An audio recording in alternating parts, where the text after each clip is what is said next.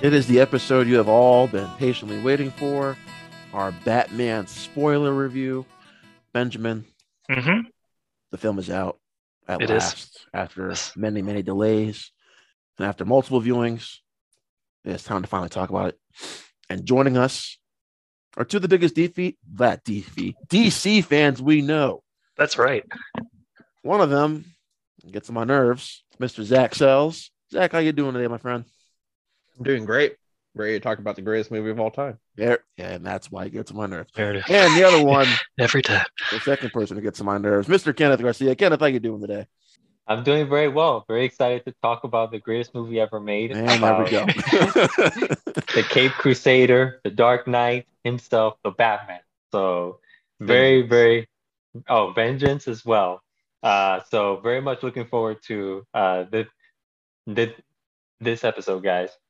Well, Kenneth, unlike our Black Widow spoiler review, you cannot have a 45 to 50-minute soliloquy, okay? Ah, Damn sorry. me. Only They're timed 30 out at minutes. 38 minutes, Okay. okay? Yep. So All right. just not 50 minutes.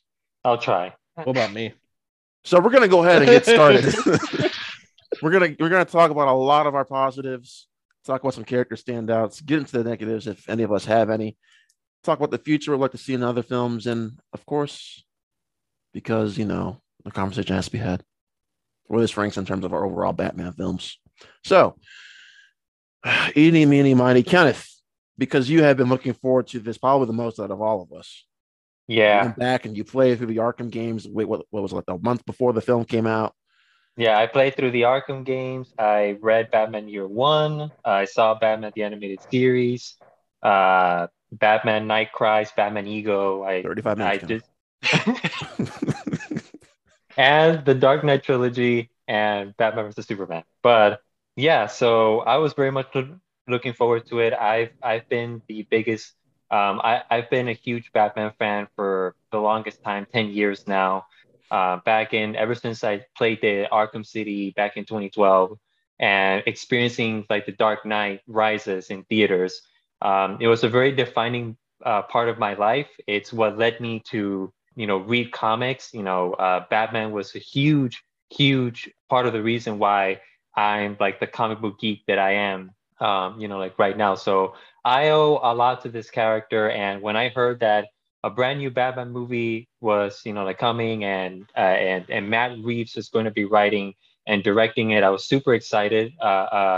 Let Me In is one of my favorite, like horror films, and I thought that his style and his aesthetic was just perfect for the character. And so years and years of waiting, I still remember sitting down and watching that like DC Dome trailer that we got back in 2020, which was absolutely like phenomenal. Immediately got everybody hyped. Everybody was like talking about it, and yeah, and of course, after numerous delays, it's finally here, and I absolutely, to no one's surprise, adored it. This is an absolutely phenomenal comic book movie. This, and in my opinion, the definitive Batman movie that we've gotten, like so far. This is like, top tier interpretation of the character. We are seeing him in a very early stage, of him as Batman, and the way that this film, in a way, like subverts our expectations of Batman as a character, and then ultimately, brings it all together, like in the end, was just absolutely, like just overall really, really good. And the final 10 minutes is probably one of my favorite, comic book moments I've ever seen in any superhero movie ever. Matt Reeves just absolutely understands the character and just everything that has made the character so endearing and like and beloved. This is a 3 hour psychological neo-noir crime movie that just perfectly fits, like the tone of what makes, like a great Batman movie. The fighting is gritty and very, like reminiscent of the Batman Arkham games. There's so much love and passion put into this movie, and every single character was done perfectly. The main standout of the supporting cast was, of course, Zoe Kravitz as Catwoman, who finally, Well, we're gonna finally. hold. We're Oh, gonna hold off. We're what gonna do you hold off mean? on that one. Yeah, we're gonna hold off on that one. Okay, sorry. We're gonna get there. We're gonna get there. We're gonna Okay, get there. okay. We're gonna get there, Pastor Kenneth. Don't worry. We're gonna get there. Just yeah. Let's save those thoughts though. All right. So, just to keep it, like plain and simple, it was an amazing movie. Currently, it's my favorite comic book movie. I know that I've said that a lot in like recent films, but I'm gonna let it sit with me. But I can see this movie definitely having like a huge impact, in not just me, but in just like comic book movies in general. It is a very special movie that was very refreshing, like for the genre. It's exactly what the genre needed. And yeah, those are my thoughts on it. Kenneth, first of all, I'm impressed. I am impressed that you were able to keep that within like 6 or 7 minutes. I'm surprised. Well, Did you practice ahead of time? well, I was about to, but then you stopped me, from like going further. Well, let me ask you this before I go move on to Zach. We all know how much you love Black Widow. You're only able to keep one. Is it Batman or is it Oh Black Widow? no. Come on, man. I mean, I know that I kind of said a couple months ago, I think I did like a poll way back in like 2020, and I asked which one are people more excited for, either Batman or Black Widow. The Batman one, obviously. And I said something that was like, even if the Batman is a great movie, I think I'd still stay with Black Widow because it's probably the only Black Widow movie we'll ever get. But now I'm not so sure. Yeah. Because as much as I adore Black Widow, I think that it's as good as a Black Widow movie could have been in the MCU, but it's still not like the definitive Black Widow movie that I wanted. It's still amazing. I still really enjoy it for what it is, and it was a great closure for Scarlett Johansson's, like Black Widow. Like it did its job. But then when you compare that with what is probably the definitive Batman movie, that got everything right. It's like, I mean, yeah, just fuck it. I'm gonna go with Batman. I'm gonna go with the Batman. Somewhere out there, Scarlett Johansson is crying. Yeah, No, she come is. on, man. Don't say that. You let your woman down, Kenneth. No, come on. Don't That'll make me stop. cry too. Yeah, don't do that. Damn Well, it. Kenneth, you have your Black Widow solo movie. It's called Red Sparrow. Yeah, that's out there Oh somewhere. God. And No. Even if Black Widow wasn't perfect, it's still miles better than whatever Red Sparrow was. I don't ever want to think of that movie ever again. Yeah, nobody does. So Zachary, my friend, what's up? my other DC friend here. You, my friend, have been patiently waiting for this as well, and have been pestering me on Instagram about Zoe Kravitz for the past, I don't know, year and a half or so. So did this film live up to the hype for you, or did it let you down? It's yes, it lived up to my hype. My bad. I don't know what I was thinking. I was trying to think of something witty, but I just stopped myself. You had some good dramatic effect there. So there you thank go. you. I've seen it 3 times now. Yes. Oh, Ron, how many times have you seen it? Don't even go there. That's not important. But yeah, so see the problem with the Batman, it's one of those difficult things where, with me being a huge DC fan, obviously, and I was looking forward to this Batman because I love Robert Pattinson, I love the cast, obviously Zoe Kravitz and such. I love Matt Reeves' work. I always thought he was going to make a great movie just because of Cloverfield, Planet of the Apes, Let Me In, all that stuff. But the difference from this and like a Birds and Prey or like a Suicide Squad is we've seen this done before, like gritty Batman done before, 3 films actually, like 10 years ago. So there was still like that part of me that was like, all right, it's Batman. Am I sick of Batman? Let's just see. Will this like live up to that hype of that? Will it like regenerate my love for Batman and Catwoman and like everything like that? Because growing up with the Nolan trilogy and then watching the Keaton films and then Lego Batman and everything, it's like, well, the Cape Crusader actually like make me love him again. And Matt Reeves did it. He like knocked it out of the park to make me like full on like love Batman. Everything with Robert Pattinson, like how he directed him, where we got like very little Bruce Wayne, but more of a actual the Batman. that's what like lived up the hype for me more than anything. Because my biggest problem with like the Dark Knight, because I know we're gonna talk about the Dark Knight a lot, because this and the Dark Knight are like neck and neck to me. And the problem with my like issue with the Dark Knight was there was like not a lot of Batman. It was mainly like, Heath Ledger's Joker, Bruce Wayne, and more like a political drama with Harvey Dent, and like there's more story with that. This one was straight what I always love about Batman, especially in the Arkham games, is him being a detective and solving a case and solving like what is going on with the Riddler. So I did feel like some homages to the Dark Knight, but this one just felt like just through and through like like I was actually reading a Batman comic, especially recently finally reading The Long Halloween. It felt just like a big giant graphic novel, just a 3-hour glorified version of it, and mixed with like David Fincher's Seven and a weird comparison, but a little bit Jigsaw from Saw and stuff from the Riddler. There was just some like nasty, gritty things throughout this whole movie, and at points I was like, well, how would this conclude? How are we going to get to a point A to a point B with Batman? And I was just blown away, especially on rewatch and like processing that ending. It, like Kenneth said, is probably one of the greatest like comic book endings of all time. Because yes, we had that big battle sequence kind of with the Gotham Garden Center and like the flooding and stuff, but that's not what the ending is supposed to like signify. It's supposed to signify that Batman is the beacon of hope, hence the big shot of him with the flare and like taking everybody in, and him finally becoming, after 2 years, of what he has set out to be. And I think that had a bigger impact on me than I thought it would, because obviously the second time when I saw it was Friday in the morning, like right after seeing it that previous night, and I started tearing up in that ending scene, just thinking about like how far this character has grown within 3 hours, and how within 3 hours we already had like the best Batman, like the best portrayal of Batman we've ever seen in a live action form. I know Keaton's great. I know Bale's great as he is, but Pattinson's just through and through what I always love about the character. And this is a 3-hour movie with so many positives. I know Rod broke it down in a section, so I'm not going to go full into it.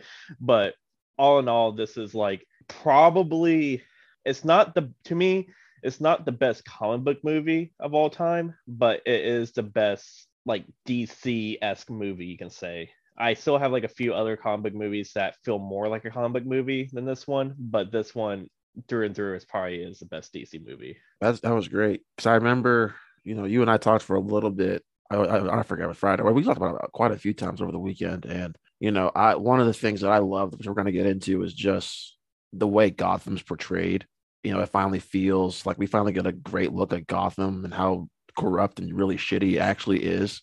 And I do want to say, because Twitter has started this thing now ever since probably those first screenings on Tuesday. They've already started like degrading the Dark Knight, or the Dark Knight Rises and Batman Begins.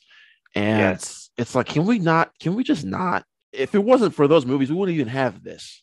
We would not have this version of Batman if it wasn't for those Nolan movies. We would still have bat nipples. We would definitely still have bat nipples. So exactly. Yeah, I agree. It's getting to a point now where it's just getting absolutely like out of hand. The level of people just tearing down, like on the Dark Knight trilogy. It's like, look, it's okay. You can prefer the Batman. There's nothing wrong with that. But there's absolutely no need to be tearing down, like Nolan's Batman movies just for that. There's still great Batman movies. And I'm not even comparing them for the most part. I don't even want to bring up, like the Dark Knight.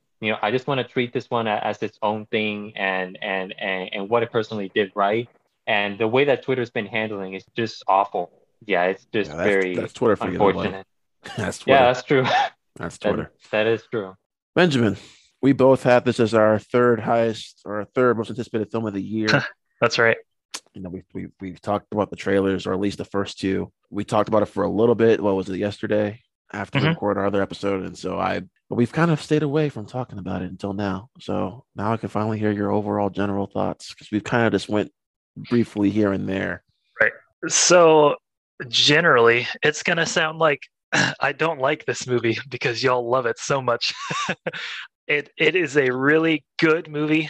There's a lot of positives I know you guys will bring up, and I will agree with a lot of it. But there's just a few things here and there that kind of eat at me a little bit. but I've only seen it the once, so I'm hoping rewatches will help that, and I feel like this conversation will help with that a lot too. So it's I will get into the where it ranks in the whole Batman universe. So it's not as high as you guys, but I still did enjoy my time. And the ending too, I felt you bring up the last 10 minutes, that is good. But like before that, I was kind of feeling the runtime a little bit and was confused about where we were going story wise. But the first like half, I guess, it can be maybe a little slow, but it's pure world building, especially in that beginning part. So I was totally down for that. And it's a beautiful, amazing world that Matt Reeves makes. And I say beautiful, I mean it's a grungy, dirty city, but I just you want to look at it too.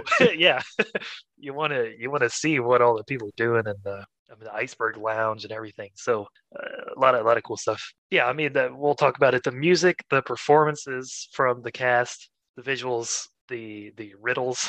there's a lot good, and I don't want to sound like too negative because it is really good. I walked out like 7.5 or 8, but it may go up, it may go down. I don't know. But I'll get into the negatives too. But I guess yeah, just generally, it's kind of hard for me to explain because it's like it's really good, but then I'm also like there's other ones I kind of enjoy more, I guess.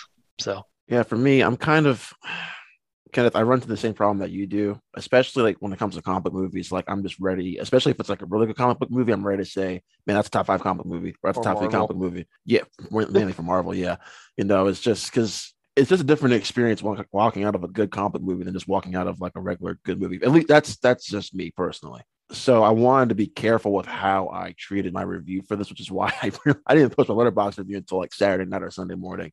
I really wanted to tread lightly on how I felt about it. But the one thing that I was very clear on after my first viewing on that Wednesday was Robert Pattinson is my Batman. And just from those opening minutes, his narration was beautiful, was haunting. I loved it.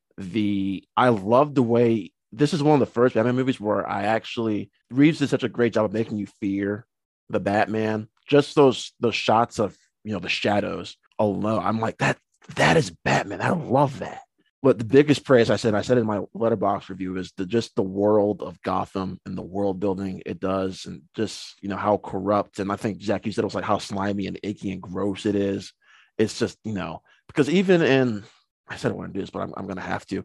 Even in the Nolan films, like you see a little bit of that, but it's also you see a lot of the high, the more beautiful sides of Gotham as well. Here, I feel like Gotham's more portrayed the best. I think here and in Joker, because I went back and rewatched Joker the other day too. And I think Joker did a good job as well of portraying a kind of a shitty Gotham, even though you don't see a whole lot of it because it's not really the point. But the stuff you do see of Gotham, it's really great. But here, especially, I just love that. And I think Ben, you said just the overall cinematography and the visuals, just beautiful. I mean, there's that one shot of I think it's of Batman and Selina on the construction building. I think it's like when the sun rises. It's like one of the only few times it's daylight. I'm like, God damn. And I haven't seen this in IMAX yet. I really want to see it in IMAX. I've only seen Adobe in the regular screen. No, it's glorious. I really need to see it. It is absolutely amazing. I kind of want to get that tattooed on me. Their shadows, and like how you see the outline is badass. It's just really, it's probably one of the more, I forgot who on YouTube said it, but someone said it's probably the most beautiful comic film to date. I'm not ready to say that yet, but it's up there. It's definitely up there for me. And then this is a comment going straight. I want Warner Brothers to hear, because they listen all the time every week. Y'all need to go ahead and throw away your shared cinematic universe. Just throw that shit away. Get rid of it. Be done with it. Just be done with it now. Because now we've had two the last 2 standalone DC films you guys have been received really well. Now I know we kind of all have differing opinions on Joker. I know Kenneth, I know you love it, and Zach, I'm not sure how you feel about it. You're kind of it was like when I first watched, I was like, oh yeah, this is a masterpiece. And every rewatch, it kind of just goes down, because mainly for me with Joker is the how the social commentary is very forced. Not forced, but like on the nose. There we go. Yeah, on the nose. Just very like, oh, okay. Yeah, I get it. That's one thing that this film did a lot better for me than Joker, it's honestly almost the same type of story with Riddler, and how just like privilege, like everything that was going on with Joker is kind of similar here with Riddler. But I felt like Reeves told it better, where it was more subtle, and it was like you got the message more as the story kept going on, and how the impact of this renewal plan impacted everybody, and how shitty these crime bosses are, especially Falcone. So, oh God, that's I can't only talk about Tatura because no underwear shots, unfortunately. No bubble. Thank you, Michael Bay. So anyway, but yeah, so that's my biggest praise of this film was just the exploration of Gotham. I mean, right from the get go. I mean, is there a scene where it's not fucking raining either? I mean, good God. I mean, it is raining just constantly in this just film. That skyline shot you said about. That's pretty much the only one. I'm just like, because we're talking about like good double features of like this and Joker, this and Blade Runner 24 and 9. I had after when you said 24 and 9, I was like, yeah, that's actually a better comparison because that was Kenneth's pick, actually. Oh, was it? Yeah. I got from him. I said I got like huge Blade Runner 24/9 vibes. There's so much in common, down to like the way that Batman acts here, and also like Ryan Gosling, like Officer K. They both feel extremely similar, and just like that slow burning feel and the rain and all that. I was like, my God, I want to see this and Blade Runner 24/9 back to back. Like it would just look. Oh, not to mention like like the skyline shots of Gotham, and like all like and all like and all like the screens and the colors and all that. It gave me like a cyberpunk vibe, like sometimes, and it looked so amazing. So yeah. Let's go ahead and talk about Robert Pattinson now, because he is our our focal point here. He is the Batman, and there was skepticism about him when he got cast. I think those skeptics hadn't seen his other indie works like Good Time or The Rover or High Life or The Lighthouse for that matter. So, Zach, I know you're a big Pattinson fan, so I'll let you go first here. Did he deliver? 100%. All right, easily, next. like you said. Pattinson's now my Batman. It's so good how much he delivered. I will say though, I think Zoe Kravitz was probably the better character in my opinion, acting wise, and her and Dano are neck and neck for me. But Pattinson, he as Batman, he really freaking delivered. And the Matt Reeves said it like, I think it was a little bit after he was announced as Bruce or as Batman. He was like, the people, like the fans that got it, they were excited. The fans that didn't got it obviously haven't seen anything past Twilight. And it showed, because I remember like right after the DC trailer or the DC fandom trailer, I went to like some movie store and this girl was just talking to her coworker. It was like, that guy cannot act worth the shit. He's a terrible actor. I'm just like, you have no idea what you're talking about, because Good Time, Lighthouse, The Rover, even like his smaller like cheesy films like Remember Me and Water for Elephants, he's still a good actor. He knows what he's doing. And Pattinson full on through knew what he was doing for Batman, and it was freaking incredible. Even like the Bruce Wayne moments, it's a different iteration of Bruce Wayne to me, because he hasn't earned that playboy status yet. And I think that's like the biggest takeaway, is he's gonna develop that as time goes on as his character. But right now he's just a 20-something-year-old guy listening to Nirvana, thinking he's vengeance and thinking that he just wants to do good and doesn't care about the money right now. That's not what his father or the Wayne legacy is. And I think Pattinson balanced both perfectly both times. And at one point, and the biggest thing about Batman that I always saw throughout the movies, the comics, and like the games and stuff, is Batman is really Bruce Wayne is really the mask he puts on. Batman is who he truly is. And I think Pattinson balances it out perfectly, where he's in that right middle zone of where Bruce and Batman are kind of coexisting within each other, especially in that last act. It just showed through and through, and he was an incredible Batman.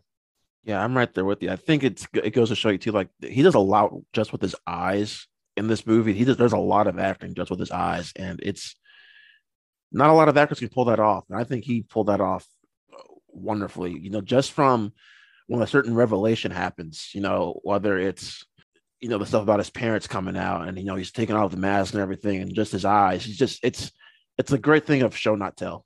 Definitely. And I think Reeves, I read a lot of stuff about Reeves and Pattinson, how Reeves was really disappointed when Pattinson got cast in Tenet.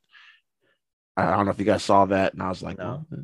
yeah, I think that just came out like today or yesterday or something. But I'm glad he was able to get Pattinson in this, because I don't know if whoever their backups options were for the Batman, I don't know if those actors could have pulled off what Pattinson had pulled off for this movie. And I love that we don't get that flashy billionaire playboy Bruce Wayne in this, because that wouldn't fit the mood or the tone for this movie. It's not needed, not yet. In the second film or the third film, maybe, but here, I liked his he's back talking to Alfred. Alfred's not taking his shit, and I like that. I like how he's antisocial. It's very paparazzi scene. Yeah, I love that song. I was getting ready to mention that when he gets out of the car and everyone's like, Bruce Wayne, he just turns around. He doesn't want to be noticed, doesn't want to be seen. And that line he says, or when he's talking to Alfred, like, "Oh, is Bruce Wayne making an appearance?" Yeah, because the villain might be there. I love that. He doesn't want to be out in public. He's antisocial. And I love that about it. It's a different Bruce Wayne than what we've gotten with Batfleck and with Christian Bale. So yeah, for that, and those are the reasons for me. We can talk about the brutality and how badass he is in his action scenes, but the acting just with his eyes alone and that opening sequence, that opening narration, I was like, this guy's my fucking Batman. This is what we've been waiting for, and I love it.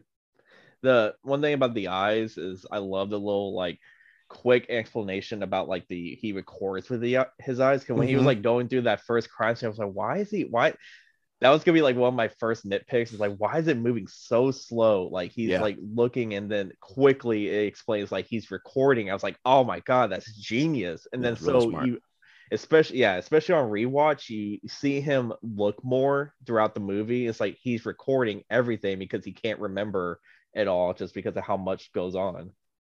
All right, Kenneth. Zach and I have given our thoughts. Where do you land?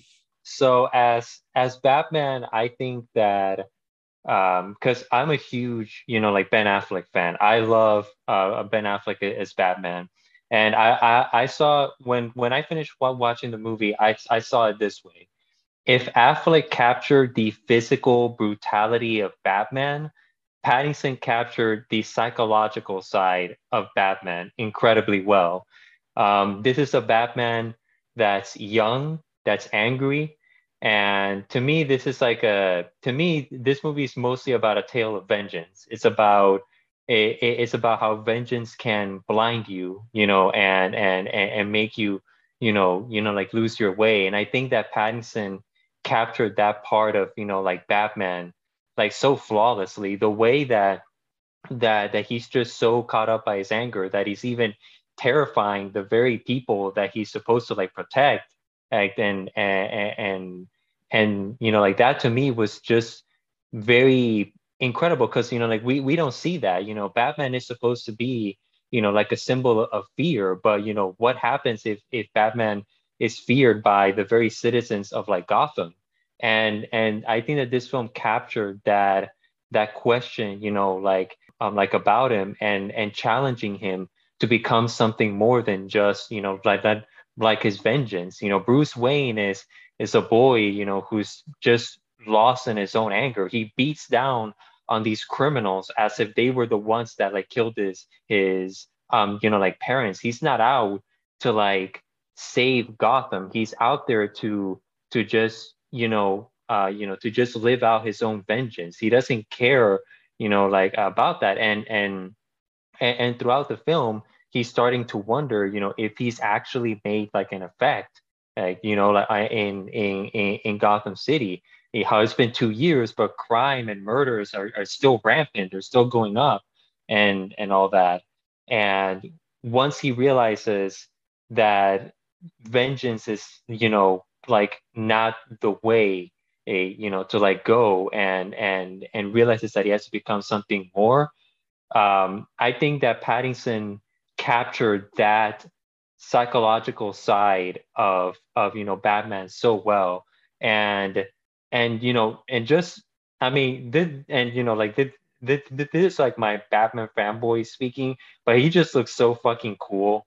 I just think that everything about him, like from his suit to like his whispering, voice to like his stares and everything, he just looks so awesome. He looks like he's ripped straight out of um uh, like the comics. And I remember telling this to like Zach, the moment that I came out of watching the movie. I told that I loved how human he feels in this, and how just genuine and like authentic everything about his technology and his suit, and like everything is. I love how, I mean, I wish that they changed that later on, but I like how he flies not by using, like his cape, but like having like this glider suit that he has to use to like fly around. And that was like really cool, that was like a very, intriguing way. And I love how human and just vulnerable Batman feels. And you really do get a sense that at the end of the day, Batman is just a guy. He's just a man. He can't be everywhere at once, and you really do get like this sense of like pressure, just like overwhelming him, and of just trying to, like save the day, even though there's just so much going on. And I think that was captured so well, and I hope that they really do retain that humanity of Batman, throughout, like the coming in, like sequels and like all that stuff. And I think Pattinson he's tied with Affleck as my number one. He's really, really, really high up there, which for like a first movie, that's impressive, because like he really did like nail it, from the rage of like Batman to also capturing, like his more vulnerable psychological side of him. It was just, like phenomenal. And just like, Zach and Rod just said, the way he just acts with his eyes, I have a thing for like stoic, like emotionless, kind of like, like stern roles, mostly like quiet roles that like actors do. And I was like, oh shit, a 3-hour Batman movie where he's just brooding and just, and just and just, like turning, you know, you um uh turning very slowly and dramatically. That's my shit. Like I was fully, like into this version of Batman, like all the way. And I also think that he pulled off a very good, like Bruce Wayne for this type of movie. He and yeah, I just love what Pattinson gave us here. A more quiet, like introspective, like detective Batman, but one that's also fueled with rage and like anger. And yeah, those are like my thoughts on Pattinson. Definitely tied with Affleck for me. He's absolutely amazing. Thank you, Pastor Kenneth. I really appreciate it. I'm glad you were able to get your 10, 15-minute speech in there. Yep. That was well said. Seriously, that was well said. That was well said. A little bit on the other side for me. I'm not as big a fan as the brooding side for most movies, I guess. So Ben Affleck isn't one of my top tier Batman, but I do appreciate what they did here with Pattinson, and he is a good actor. We don't have to go through all that, but yeah, he does the brooding very well, and the arc you can see of his character.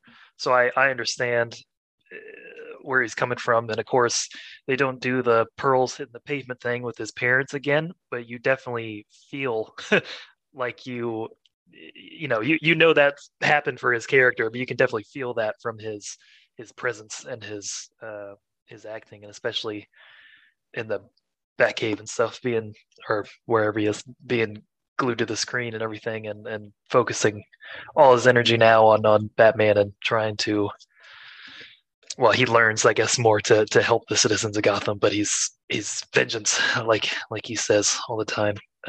You get how angry he is.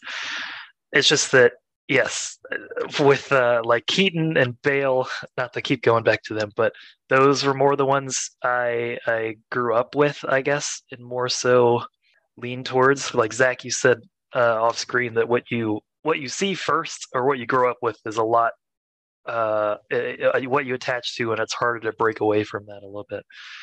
But some of those, especially Keaton's a little more. He gets a little crazy, a little more fun in the Bruce Wayne role, which is very different from this one. So it is.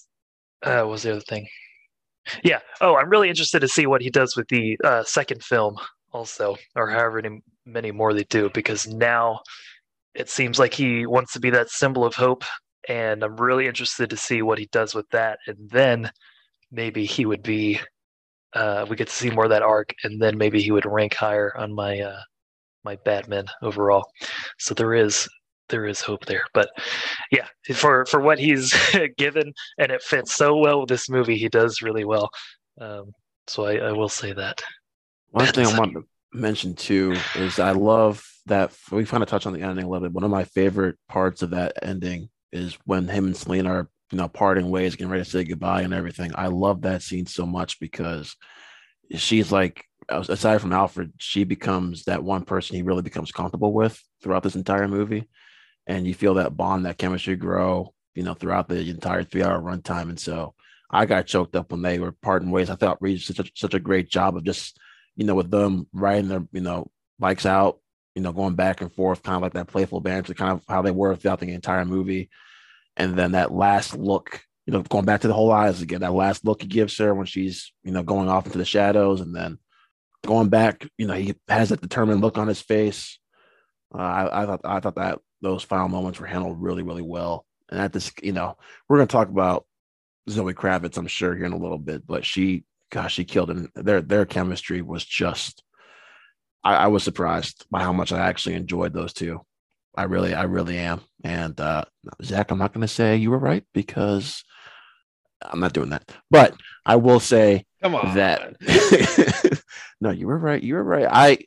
We'll get into it in a second here. But yeah, I just wanted to mention that because I thought for the most part he wasn't going. I thought they weren't going to introduce a love interest in the way they kind of did.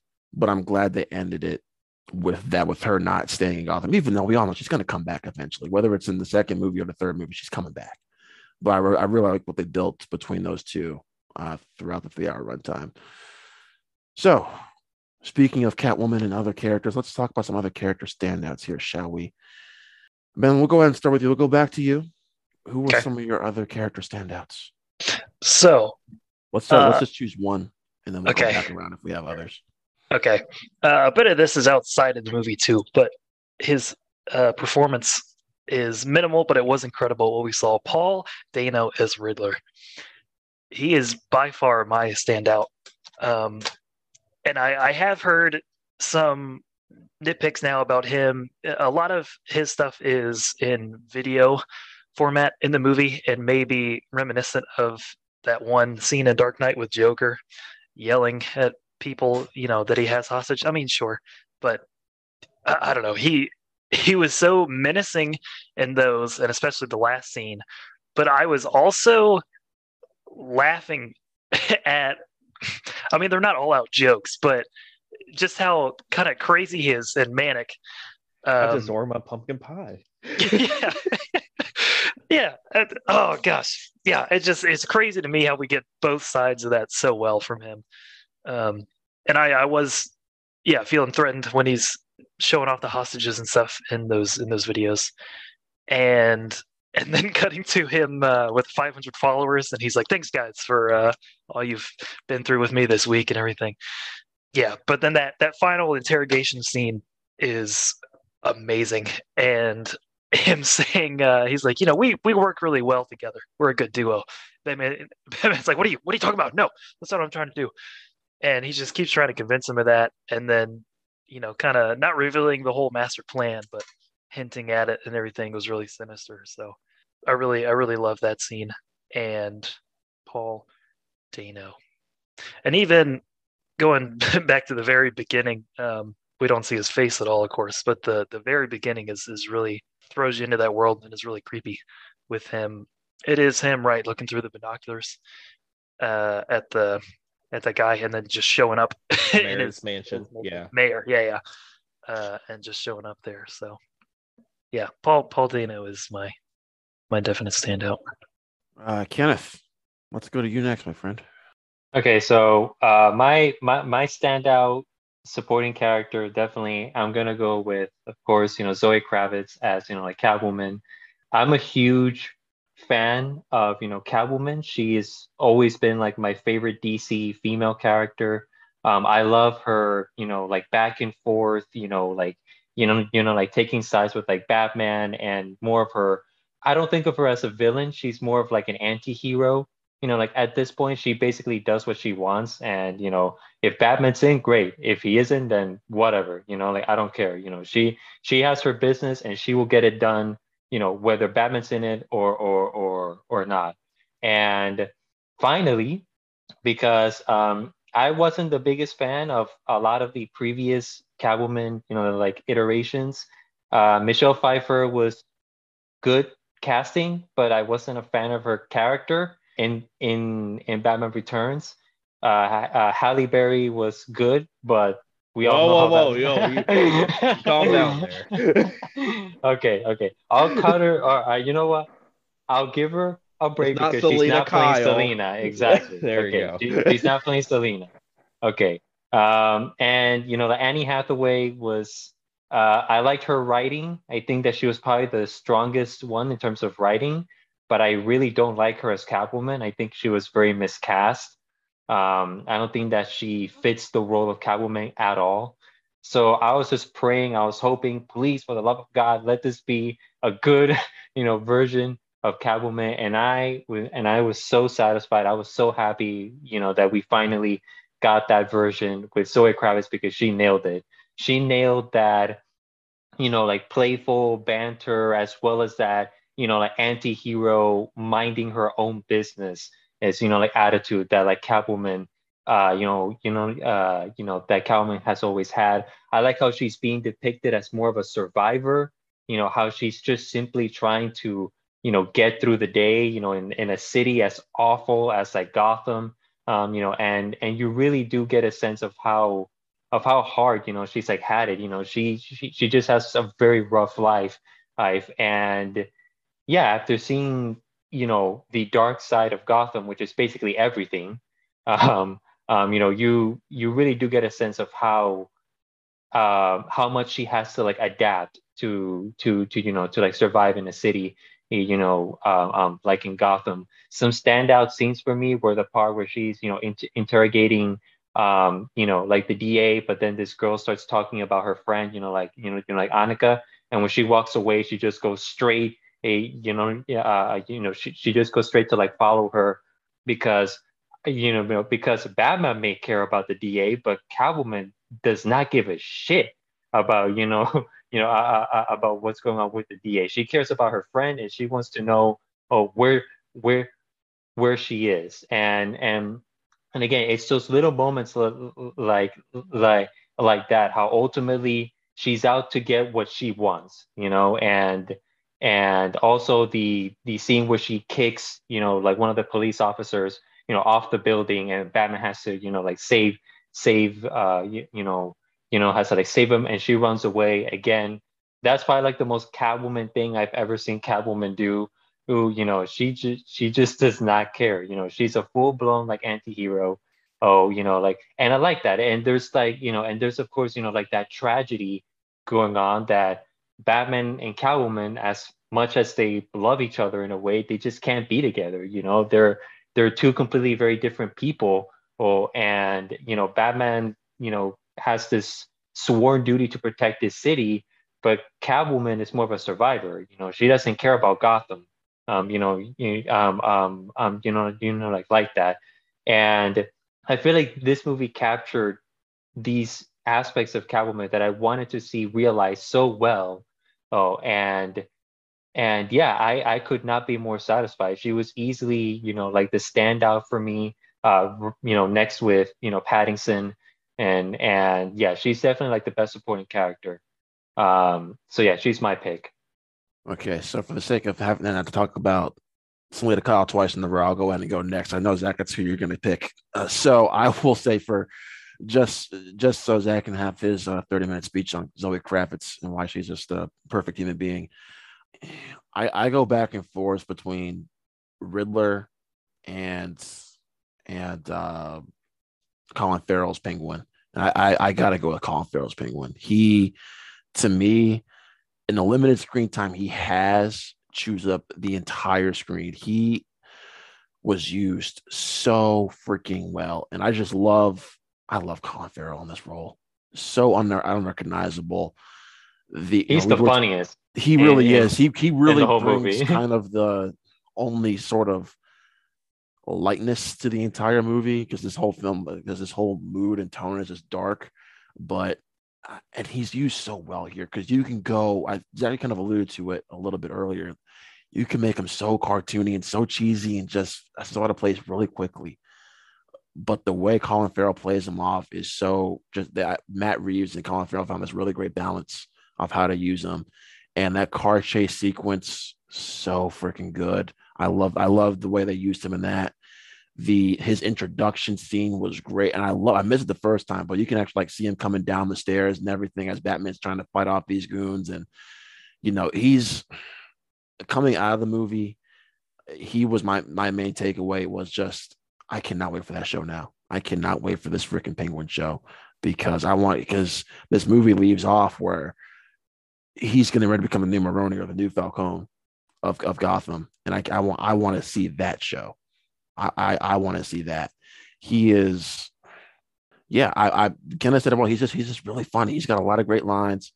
And I just love that Colin Farrell just ate up every ounce of screen time he could because he was perfect. He was perfect. What's your favorite scene of his?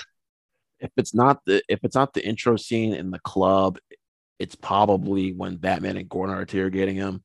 Yep. After the car chase scene, I think that might be my favorite. Come on. Yeah, I love that scene so much. Open your eyes.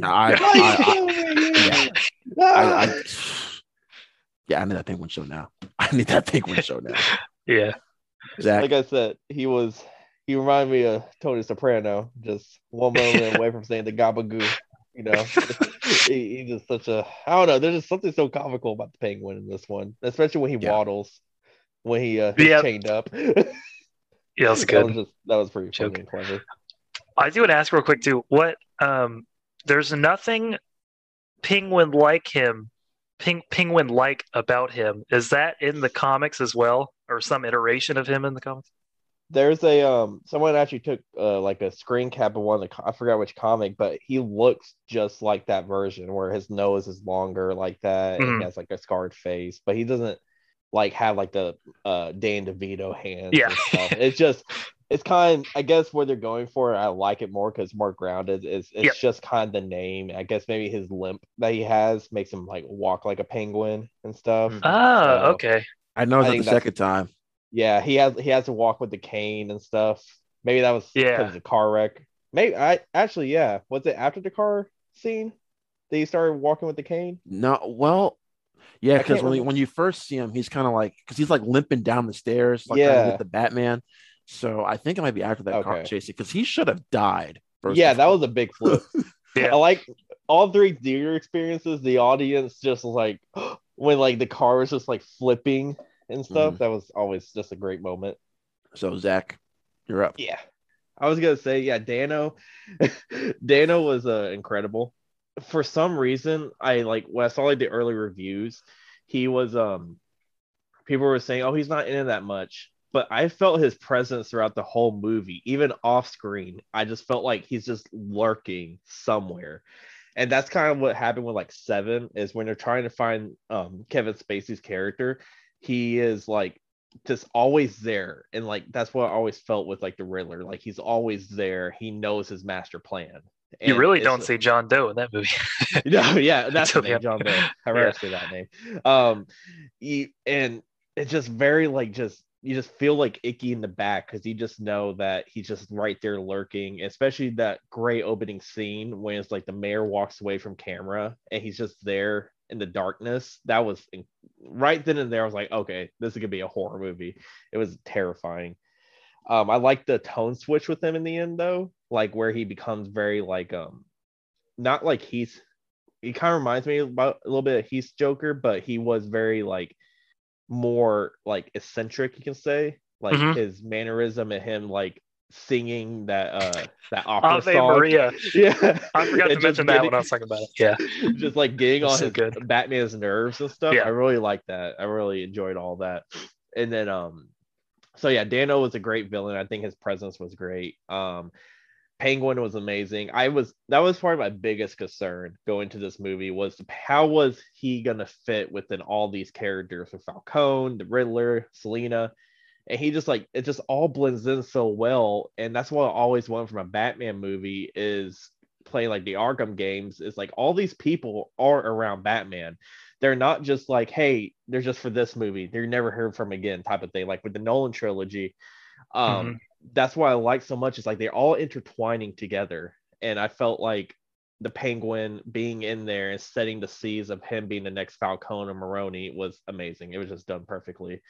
And then I could see like I know we're gonna talk about the special Arkham inmate in the end with Barry Kerrigan, but I just felt with them leaning to more of an Arkham show now. I think that whole world of multiple villains is going to flow so smoothly and just be more like paced better with all that.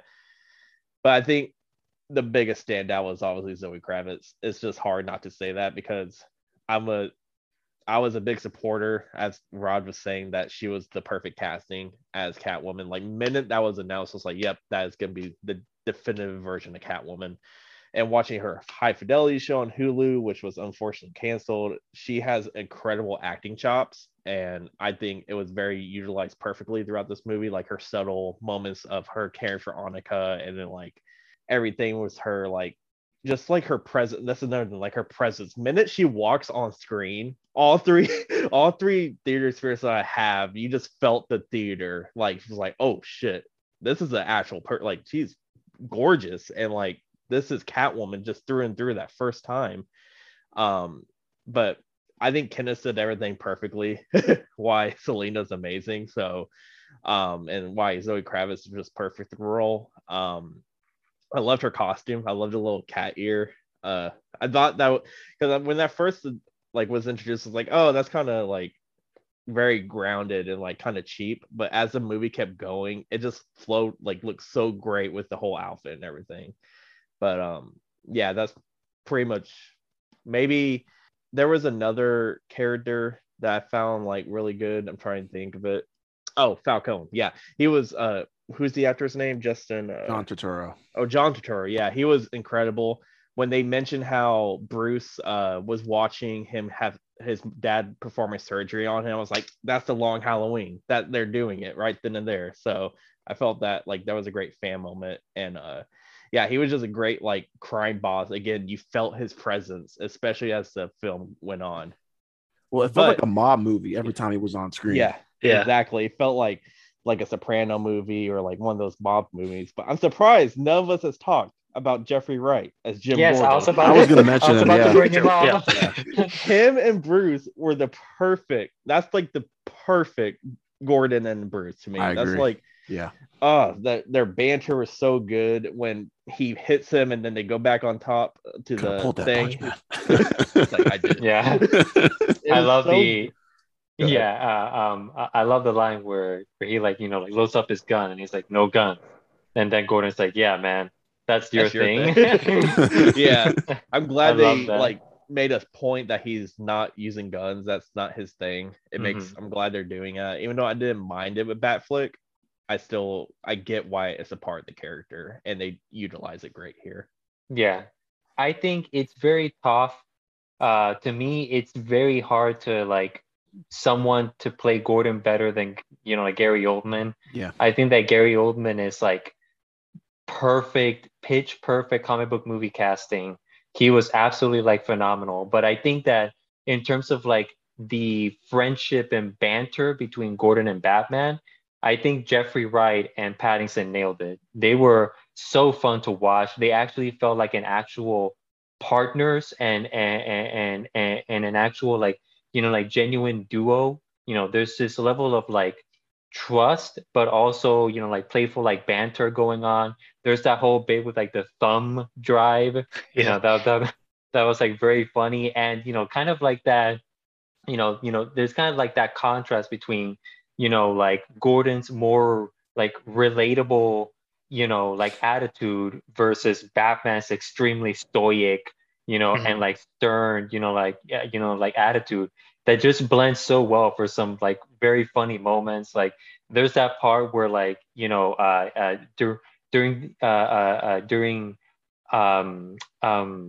like the confrontation at the GCPD, which is one of my favorite scenes in the whole movie, where like Gordon is like pretending to like argue with him, but he's actually like whispering. It's so funny, and it's so like subtle, and I think that it's just little moments like that that just made Batman and Gordon feel like such a genuine like friendship and like duo, and I absolutely love them. I think Jeffrey Wright is definitely my second favorite standout. Like but besides like Zoe Kravitz, I think that Jeffrey Wright is almost like right up there. He's so damn good. You kind of took what I was getting ready to say, Kenneth. Like I think Gary Oldman's still my favorite Gordon, but I think I prefer the chemistry of the duo of Pattinson and Wright. Yeah, Batman and Gordon are always fun to watch, but like I think that Jeffrey Wright and Pattinson nailed it the most. But yeah, it's just very tough to like surpass Gary Oldman. He was so good. But yeah, like Jeffrey Wright did more than an amazing job as like Gordon. It's hard to surpass Pat Hingle too. No, he was okay. Who? What about J.K. Simmons? Oh, I like J.K. Simmons. The man got jacked for no reason at all. The Tomorrow War, he was jacked in that. Yeah. Jack.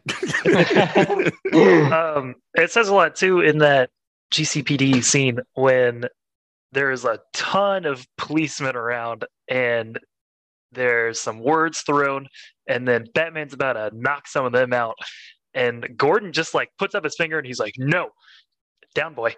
And he stops. There's a lot of trust there. So at first I was like he has so much rage in him, Batman, that I feel like he would have done a little more. But they're building on that relationship between the two, which I think is done so well that he pauses and listens to him. And, I think that the main reason for that is because I think from the beginning, Batman knows that Gordon is not like corrupt, so it's like So he knows that Gordon is not in on it. He knows that like he's not like corrupt like the rest of like the entire police force of Gotham City. Yeah. I love that line in the end when they're at Riddler's apartment. He was like, "You're a good cop." That felt like that acting right there felt so real. Like that was just a great line delivery of that. Yeah. Go ahead, Ben. I was gonna say I like Bat's relationship with Gordon better than with Selina. Honestly, I got more out of that relationship. I like the thumb drive bit. I know Ken had mentioned it, but the thumb drive bit would that gives like all three theater experiences. Everybody laughs at that bit, and that's what like the biggest praise for this film is. Like people were saying, "Oh, it's not funny. It's not like." People were like saying, "Oh, there's not a lot of jokes in it," and it's like it's very like serious. Like I don't think so. I laughed like a lot throughout this whole movie. It felt like genuine humor. Like I know we're so used to like quips and stuff and like quick jokes and stuff, but this one actually felt like actual like grounded real life humor of what would they say in that situation. Like again, that thumb drive bit and Gordon's like, "Oh, this guy's hilarious." That again, that line delivery is just so perfect and it's just hilarious to watch. I want to mention too, like, because there's been talk about, some people, not enough action scenes. I thought the action scenes were well spread out, and I thought there was more than enough. And this movie didn't really call for that. This is a slow burn detective style movie. And we haven't seen Detective Batman, the world's greatest detective yet until this movie. And you're right, Zach. I remember you mentioned earlier talking about that first scene of the crime scene, where he's just walking around slowly. And I was curious where they were leading with it because I was like you, I was like, okay, where are we going with this? Why is it just creeping around like a freaking stalker, like a creep, just kind of observing everything?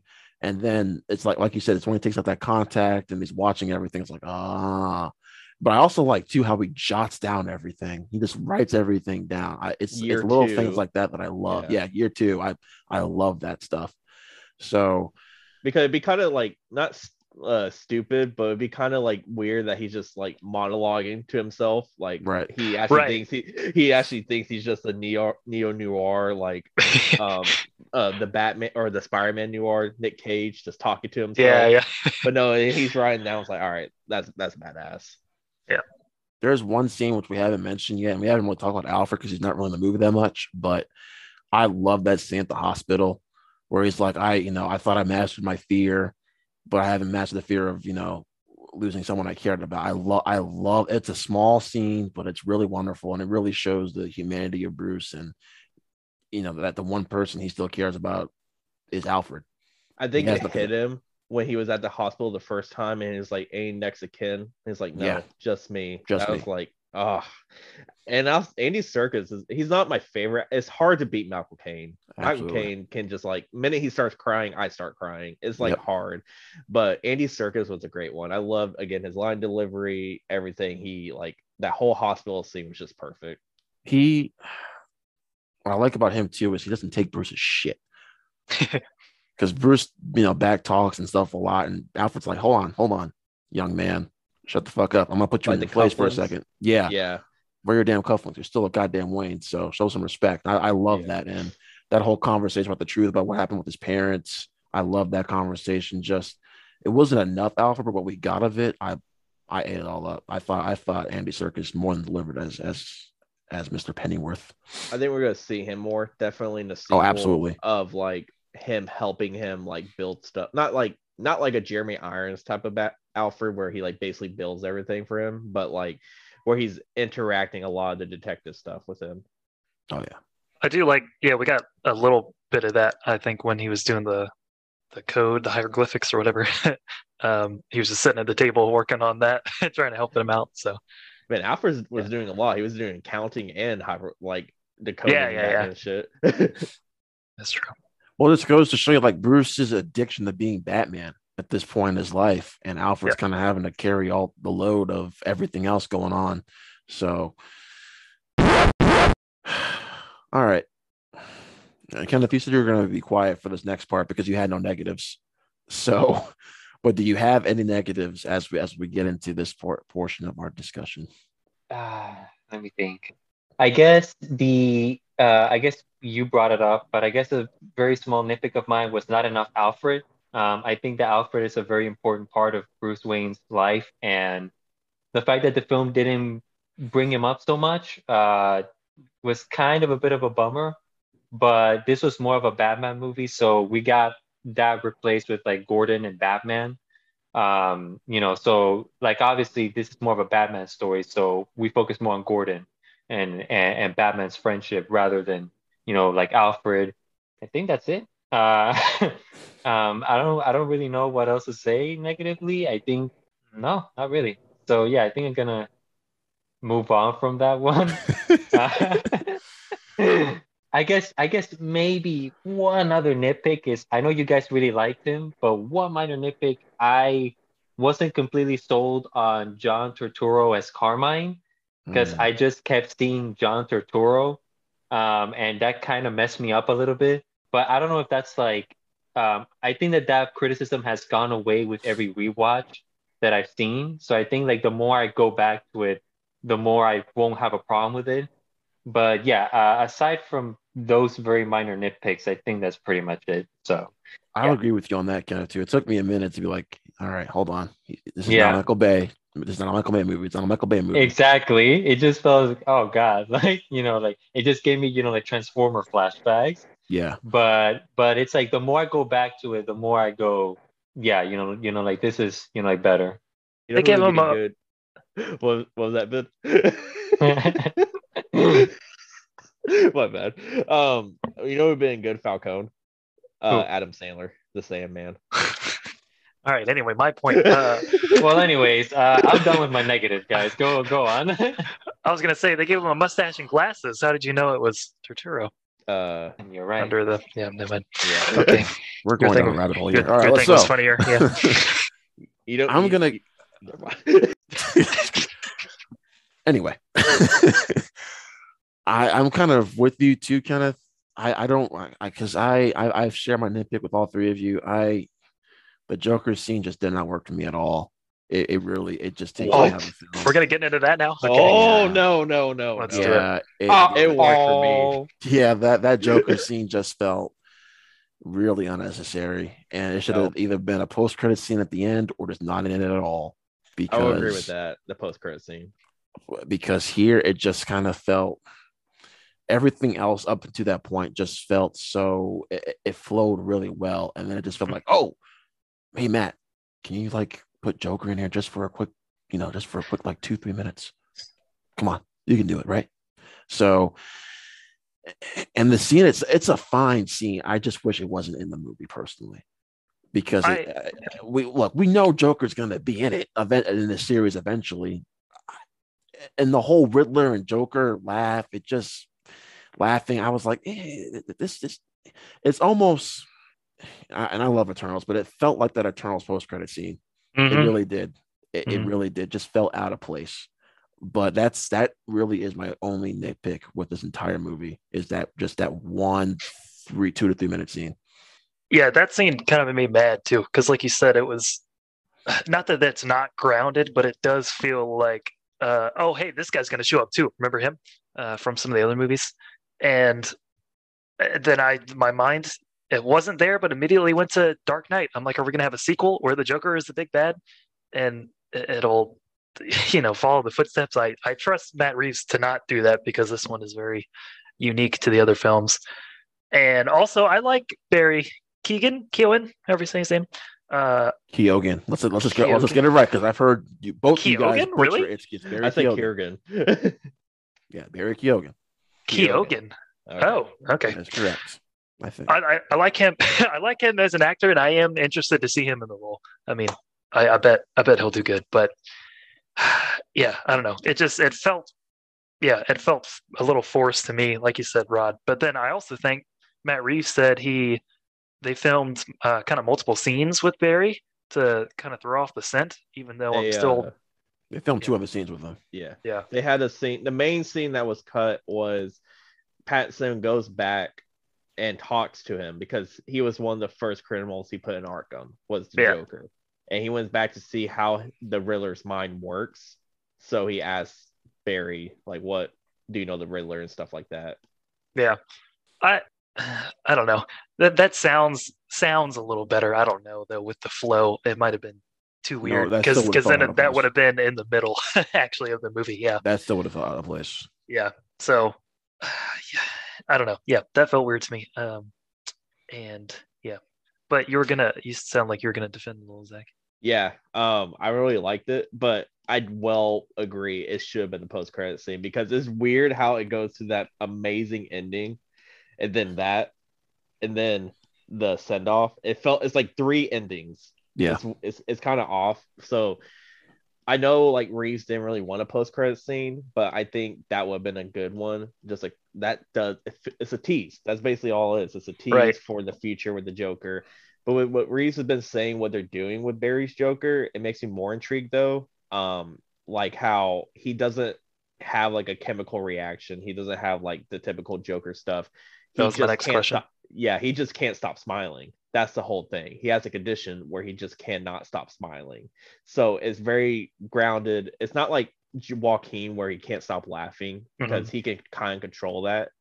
But Barry, apparently he cannot stop smiling. So that's going to be very creepy. I think his whole look through the shadow, it reminded me a lot of Arkham Joker, like just the whole crazy hair and like the burnt face. It just something reminiscent of that. But yeah, I just liked his Joker, like his joke, I can always see that his Joker is gonna be the most like grounded version, because Joaquin's Joker is a little bit more like, again, eccentric towards the end, and very much like play into like more, not campy, but like as the film progresses in Joker, more of like a caricature kind of to me.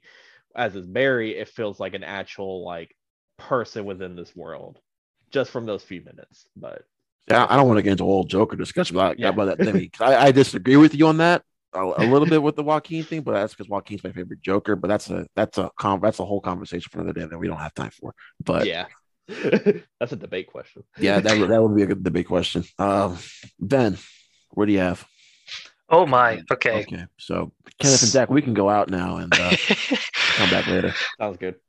So let me see. I wrote down several things here, and like I said, Let's overall, hear this. overall, Let's hear this. overall, Wrong. I do enjoy this movie, but there are several things. So Wrong. I guess let's just skip to the kind of ending, like 30 minutes, if you will, but before the awesome monologue at the very end, from our Pats. So, can someone first of all, can someone explain to me the renewal, like what that is? Because I didn't really understand. I just know it's a government thing that Bruce's dad set up, and For the under, for like impoverished. Privilege, the yeah. lower class. Or- Yeah. Okay. And basically the mob just used it as bribes, basically, for like the lower class, and just used them for themselves. So it was just a pit of money that Thomas Wayne had. And Falcone kind of just used that money to bribe other policemen, mobsters, and basically just made a whole underground world of Falcone, And it went under like a lot of government. because it was a renewal It was fund. whatever. So it was like, I guess not. I don't think it can be taxed. I don't know. I'm not. I don't think so. That's probably why it was very under, because money that can't be taxed, basically like laundering money. That's basically, I guess, the gist of it. And Thomas was in on it, or just No. knew about it? No. Didn't No, even he, know didn't about know. he it. really wanted to help the lower class. So, Yeah.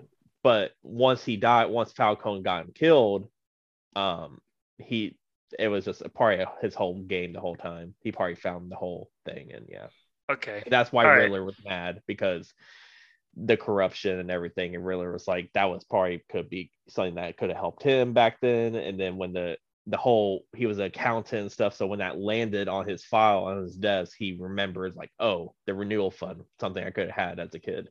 Mm-hmm. Okay. Yeah. And he's more mad. Well, I guess he's sort of mad at Thomas for setting that up, but he wasn't the one. Okay. And rewatches will help me understand that a little more. But I was He still was more just mad at Bruce. Yeah. okay. Yeah. Just watching it. It was a lot of information for me Oh, totally. to handle. Okay. I got it more the Um, second time. Mhm. It's fleshed out a lot more when, like, because that first time you got like all the new stuff happening at once. Yeah. And Yeah. the second time you get the story more, and it's Yeah, very it's clear. it's definitely a movie that will benefit from like multiple rewatches. Like even on my first watch, it was a lot to take in, with like Catwoman, Falcone, Penguin, and who's this, who's that, what's going on, What the hell is and drops? what the hell is drops? It's like, with the whole, like Rata, like Alada, who's the rat with wings? Is it Penguin? Is it this guy? Is it Batman? And like like at first glance, like the plot is going all sorts of places. Yeah. So obviously on a first watch it can be a lot, but on my third viewing, it's definitely a film that just flows a lot better, with like rewatches. Okay. Yeah, that El Rata, a lot of I did not think of Penguin, but they were like, "Oh, yeah, it's got to be Penguin," and I was like, "Well, what? Rat with wings?" I don't know. Some of those were a little, but then the URL, that twist that he knows, or Penguin figures it out, was good. So, stool pigeon is said a lot more than I thought it would be in a major superhero movie. That's just a funny one though. Falcone at the top. I guess it was a little surprising he was the rat overall, but I know his character was bad the whole time, so it wasn't like a big surprise that he was even more bad than we thought he was. So that I don't know, something like that wasn't as big a reveal as I'd hoped it would be. I don't think that was meant to be a big reveal for us. I think that was a big reveal for Bruce in that sense. I think we kind of knew where that was heading towards really easily, but I don't, because Bruce is so focused on this being Batman and everything. I think, and because him this whole time thinking his parents are good and everything. I don't think that's him thinking Falcone was kind of the mastermind or the head of all of this. I don't think that was more of a reveal for him, the character, and for us to kind of be on that journey of Bruce discovering that. And Okay. GCPD, like with the biggest crime busts in all those years, with Maroni just being a wash, basically. Yeah. Okay, and that's something too that'll help in rewatch. I know, or rewatch. I know they mentioned Maroni a couple times, but and then one of the biggest things was the the writing of Catwoman in the ending here. It's not a total twist of character, but she was and Zoe Kravitz does it well. Nothing on her. It's the writing for the character that I feel like she just kind of turns vengeful against her father. Let's talk about the father first. It turns out to be Falcone, which I didn't see it coming at all, but it also, I was like, I don't really get much from this. It wasn't it didn't really matter to me, I guess. Did it you guys? Was it like, I mean, I thought I hit me pretty hard. It's not like a big emotional thing, but right? I think that's another thing when you go back on rewatches, when you kind of figure out what's really going on this entire time. Because I forgot to say this, but like I love what they did with Selena Kyle in this, because she's kind of like Black Panther was in Civil War, that she has more of an agenda and she's really pushing the plot forward a lot more than when you originally would think. Mhm. So for me, that reveal worked.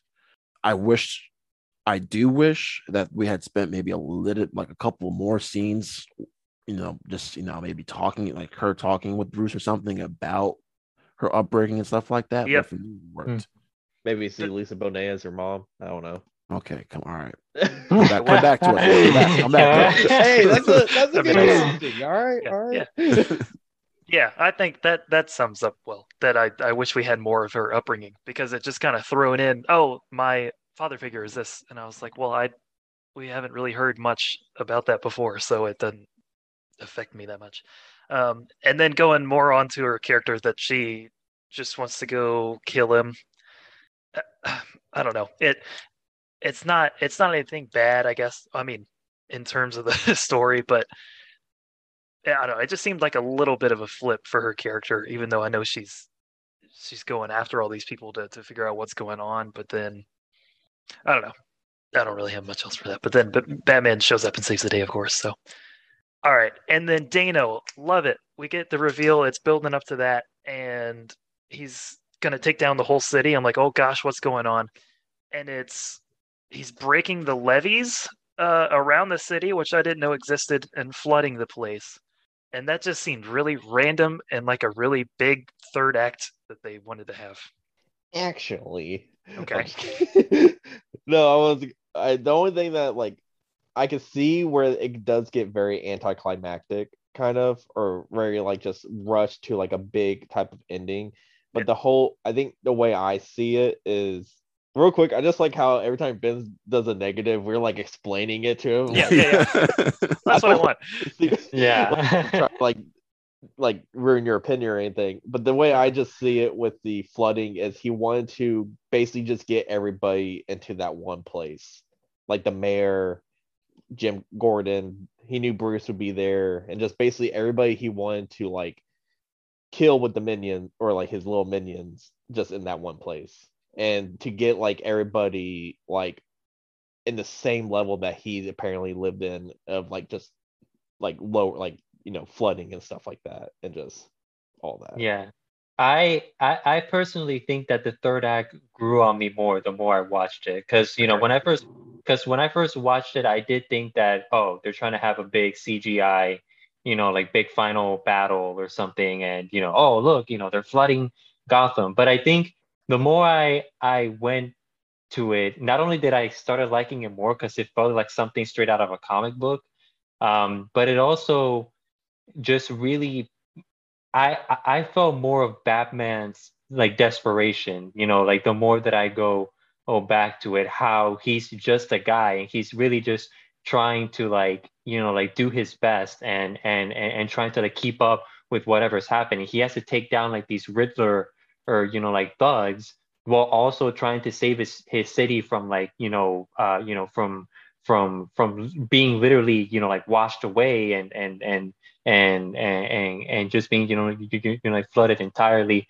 There's a part where he takes like a full on like shotgun blast to the chest, and Yeah. that just completely like tires him out. He like he can't go like any farther. I like how the the the third act was less about the stakes. It was more about Batman just simply trying and to like save the day, but never but it just starts taking like a toll on him. I really started to feel, like his exhaustion throughout like the whole thing. And it's like, I don't know, I really dig like like that third act the more that I go back to it, because it was less than about, oh look, pretty, like CGI and stuff. No, Right.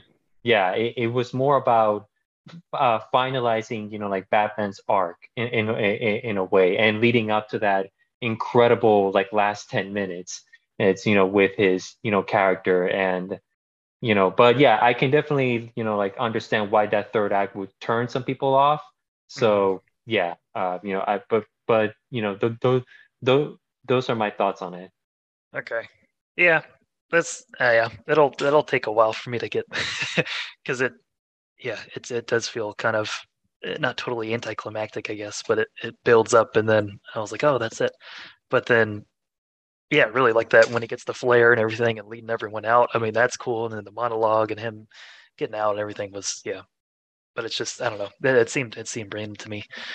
And the adrenaline thing in his leg, Zach. Okay. Actually, Anyone Come on, else for a Zach, second? I want to ask Zach and Kenneth this. Did anyone else for a second think that was the Bane's Bane Yeah. juice. Mhm. Yeah, it is. Completely. I was like, Yes. Yeah. holy shit. it is. Well, It is. Yeah, Yeah, Is there's it is? confirmed that it is? I think it is confirmed that it is. That's what I was about to say. It's Venom. It's Bane's Venom. yeah. Oh, I Okay. think man. Yeah, That's there's cool.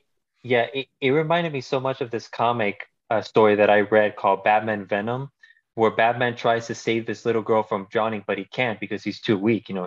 He's just, like a man, and he can't lift like this super heavy boulder, and this girl dies, like because of it. And he's so weighed down by that. He feels so guilty that, he starts using, like Bane's Venom. And when I saw it here, and like him using it as that, like final push, to like save Catwoman, I was like, oh, that's just Hmm. like, that that that's just like, like in the comic. That was cool. But yeah, they don't really explain if it's Bane's Venom. I'm guessing that it is, I think it was, like confirmed. But Okay. yeah. Well, okay. That's not as bad as the Joker scene, but to me, that's another just kind of like random hint at something to come that wasn't explained earlier, or at least hinted, shown earlier. But then the fight scene's cool. So, I keep going back and forth. All right. Then the last thing's just the people of Gotham, I guess, are stupid because the whole place is flooding in that arena and they're still standing down like below the bleachers. I'm like, what are you doing? And the water's rushing down. You should get to higher ground, people. And the last thing I say is Gotham Square Garden. We couldn't come up with a better name. All right. You gotta be It's better. kidding me. That's you hold on. I Hold saved on. that for last. That's my Hold on. last nitpick. Actually, Ben, it's called. In issue 351. I know. Oh, he actually said that. Okay. All right. We're gonna go ahead and move on from this I now. had a negative. But I don't guess care I anymore. won't. I'm just kidding. What's up, man? What's up? I'm not gonna lie. On the second and third watch, the pacing.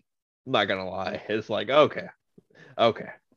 Especially during Okay, no, there is one scene that I do not like.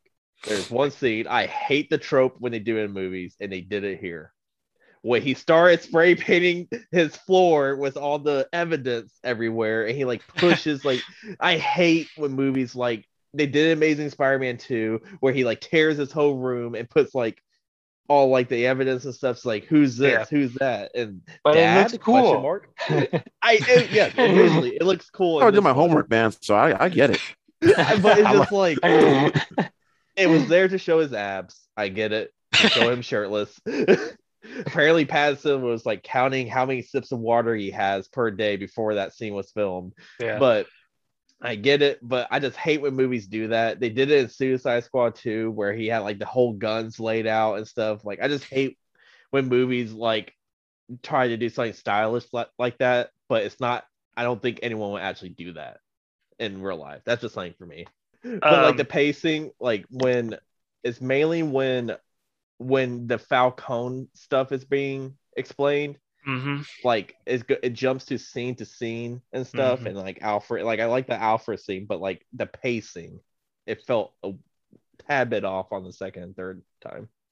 Thank you for bringing that up, especially then because he learns from Falcone about the lies about his parents, and then immediately after that he goes talk to Alfred and learns the truth about his parents, and I feel like we didn't have enough time to sit with that. Yeah, I will agree. It did feel kind of rushed, but other than that, like some pace, it's mainly just like when I say pacing issues, it's the same way I feel like with the Eternals movie. It's like when I see a movie so many Nope, times. we're moving on now. Nope. No.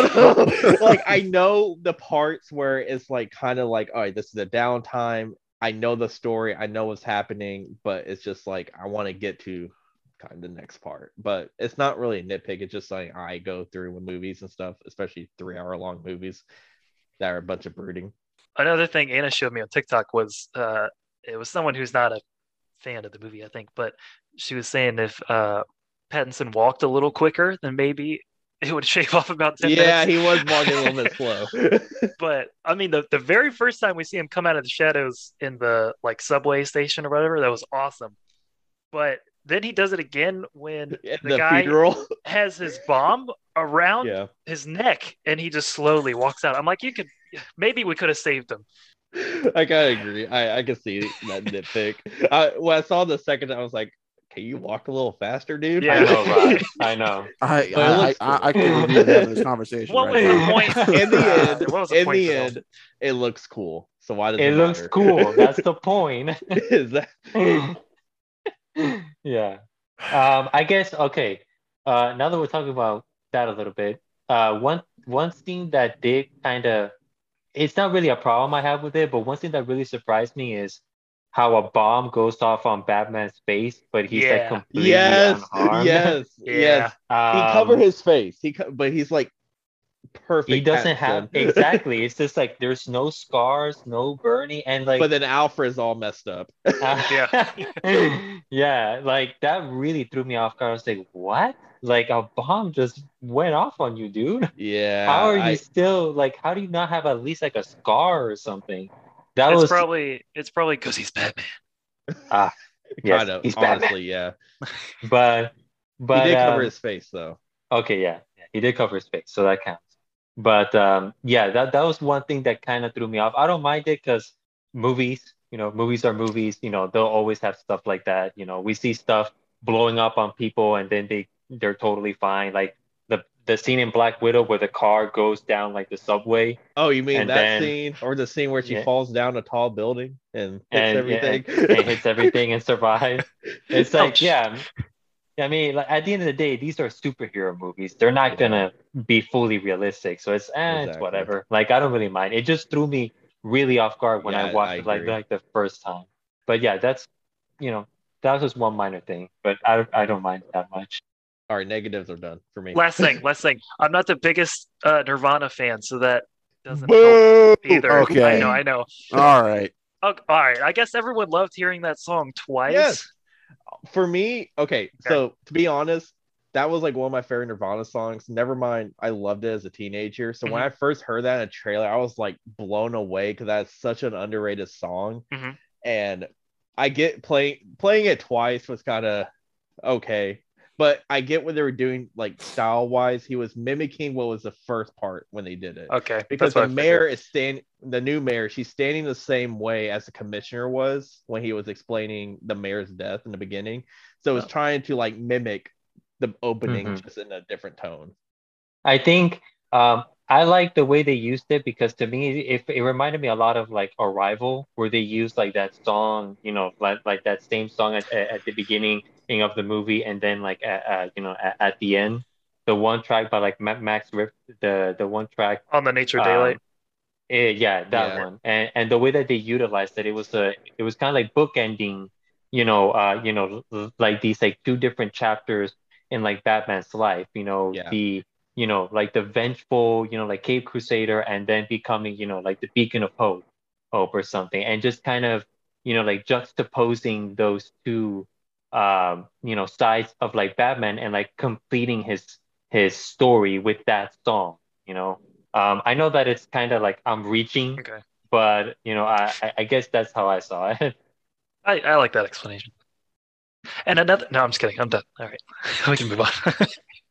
Are we good now? Everyone? I think so. Zach, I know Kenneth, you're good. Zach, you good? You sure?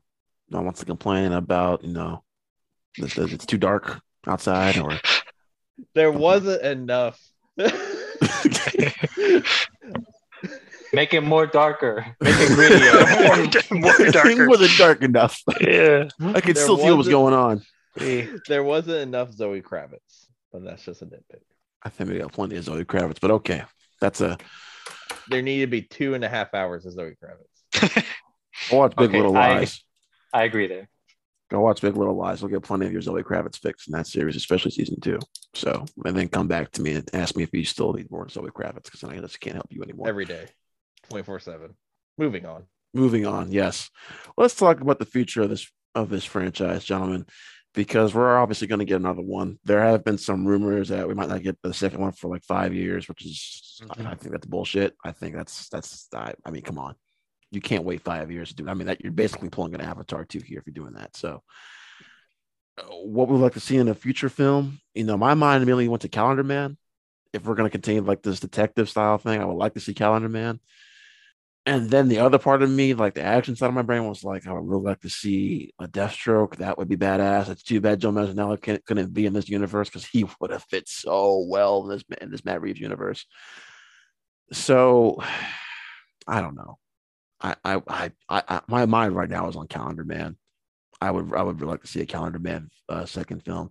Honestly, too, I don't even really want to see Joker in this franchise, in this trilogy. If it's going to be a trilogy, I would be completely okay if we just do not have Joker at all. Yep, I agree.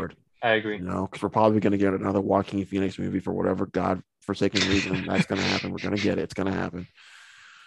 And I don't know. If we're going to continue on this route of detective, kind of gritty, kind of slow-paced neo-noir crime thriller, then I think Calendar Man's a perfect way to go. And especially after that great animated movie, The Long Halloween, they just put out last year, which I thought was excellent. I think, taking some inspiration from that, I would say let's do Calendar Man. Kenneth.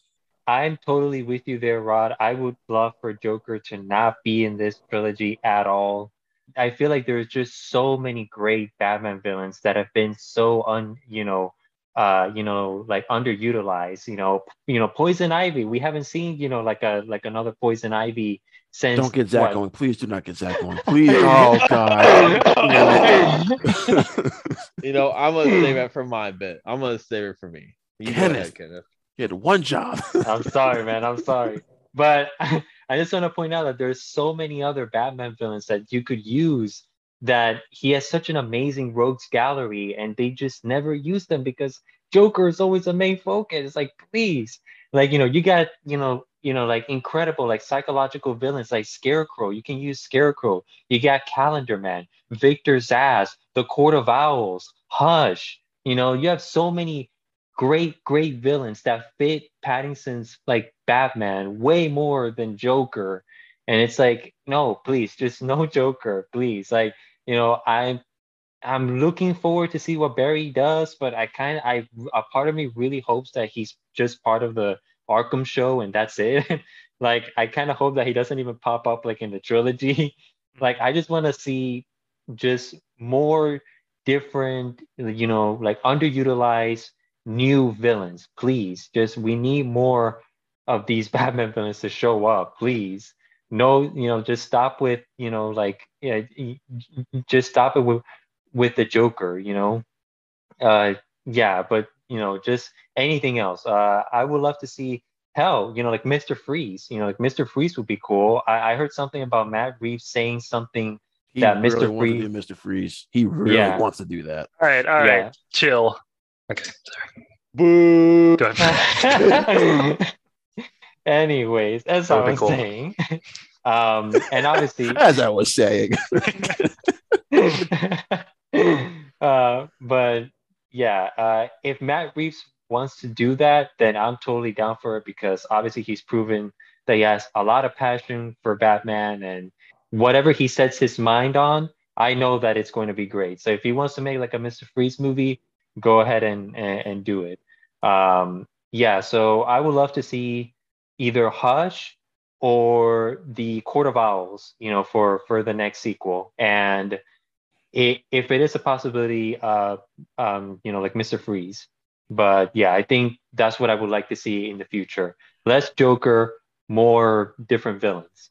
I think we are going to see that Court of Owls movie, Kenneth. Whether it's a second movie or a third one, I think they're definitely going to go down that route because they really Yes. haven't explored that at all. So in any of the previous films, so I'd be down for that. Yes.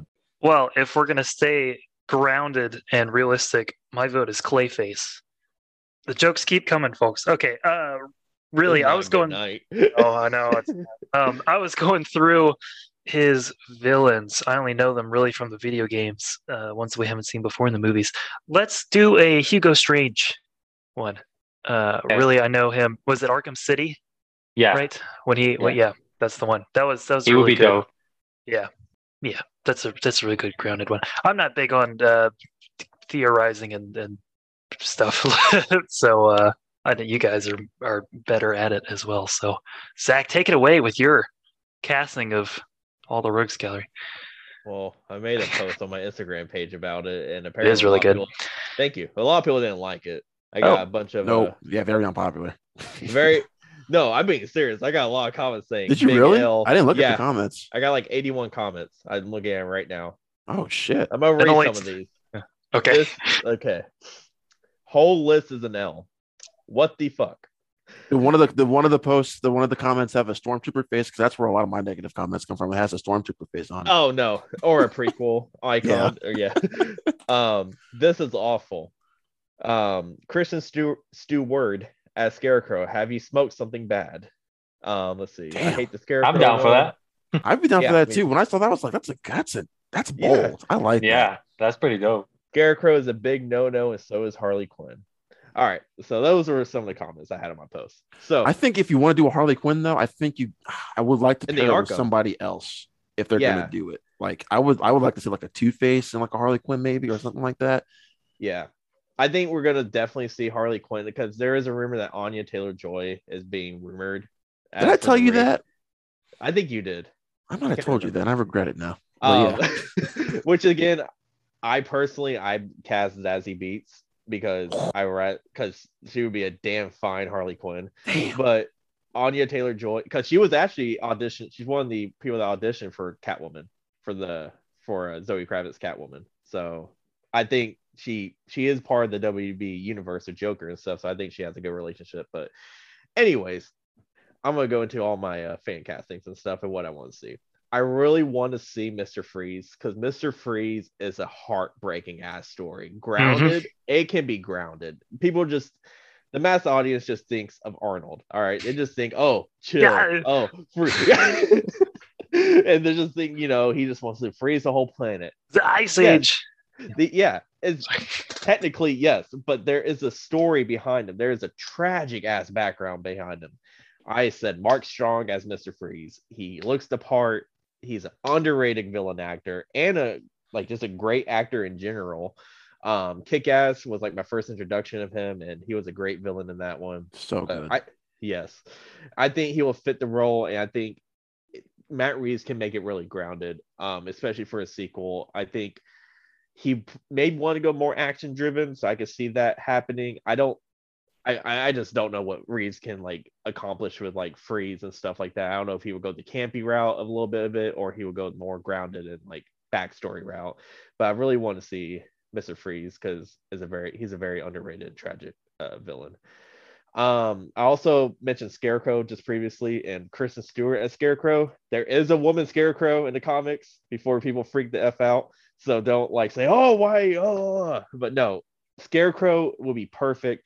I think Kristen Stewart would be perfect in the role. Is something, again, fan service wise of like, Twilight and stuff. It'd be funny at first, but I think she would be really like, dedicated to the role and really get like the creepiness of it all. I know Matt Reeves said he didn't want any Justice League people in it, but I would love just see Diana Prince, just not Wonder Woman, just Diana Prince. So I actually thought about that. I was like, it would be cool if we did like, like a run-in with Diana, or like a run-in with like a Lois Lane or a Clark, just like real quick. But it doesn't have to be like where they're superheroes. It could just be like just a grounded, like it can be done. Mr. Freeze would be cool. Like we're already getting like the Arkham series. So I think Harley Quinn is gonna be the main one. I think it's gonna be Harley, Joker, and like basically everybody in Gotham or in Arkham. Victor Zsasz was cool. I like what Kenneth said about that. I think who'd I pick? I think Diego Luna would be a good choice, but that's just me. But I think the main one, and we're teasing about this about a minute ago, but Poison Ivy would be an amazing addition. Like, because all we have is like Uma Thurman, and I like her as we need a new Poison Ivy, please. Exactly. And like I like her portrayal, but I think again, I don't think we're gonna get Kravitz in the second one. I don't think she's coming back fully for the second one. I don't think so either. I think it would be a good love like interest again if they get Ivy and like kind of not do the copycat of Catwoman, but where it develops a sort of love triangle between like Pattinson's like just between Ivy and Catwoman and everything. I think it would be a really good way to introduce something like that. And yeah, I want Hunter Schafer from Euphoria. I think she will be amazing in it, and she has a look and stuff. And yeah, that's just my pick. Yeah, and that's pretty much it. Two-Face would be cool, but it's been done before. I want like a legit Roma Sionis this time. I love Ewan McGregor, but I think a menacing Roma Sionis like that's trying to conquer penguins underground. I think it would be a good thing. And yes, that would be awesome. Yeah, and he's what Ewan was going for is that fit the tone of Birds of Prey. Yeah, though. Definitely. Yeah. It fit the tone, but still, I want a menacing Black Mask. I think he's badass. I think Black Mask would be one of my top choices as well for like Reeves Batman. Like that would be like a really cool addition. Exactly. And yeah, that's pretty much it. That's pretty much all I want. Mainly Mr. Freeze more than anything, because I just think it'd be cool to see Gotham under ice. And hell, have it take place during Christmas. Let's do Batman Returns and just have like a blue filter the whole time. I like it. it. Oh, okay. We went through almost half of the Rogues Gallery already. So, I mean, one of those is bound to happen. One of these is bound to occur in either part 2 or part 3 if we're going to have a whole trilogy here. And don't forget, we are getting an Arkham Asylum show. So I do feel like we're going to get some of these more obscure characters maybe in that Arkham show, however Matt Reeves is going to do it. So, I mean, maybe we get your Clayface Ben in the Arkham series. Who knows? All right, Jonathan. If we had nothing else to say about this movie, it's time to kind of talk about where we kind of place this in terms of our overall Batman hierarchy. Kenneth, you kind of went back and rewatched basically every single Batman since Adam West. So I'll let you go first. Kind of where do you place this? You kind of already alluded to it, but just tell the audience one more time. Yeah, so the Batman is my number one. It's my favorite Batman film, of them all. It gave me everything that I wanted as a Batman fan. It was more than satisfying. The tone, the grittiness, the way that they captured Batman's character. This is by far the best portrayal, that we've had, like from him.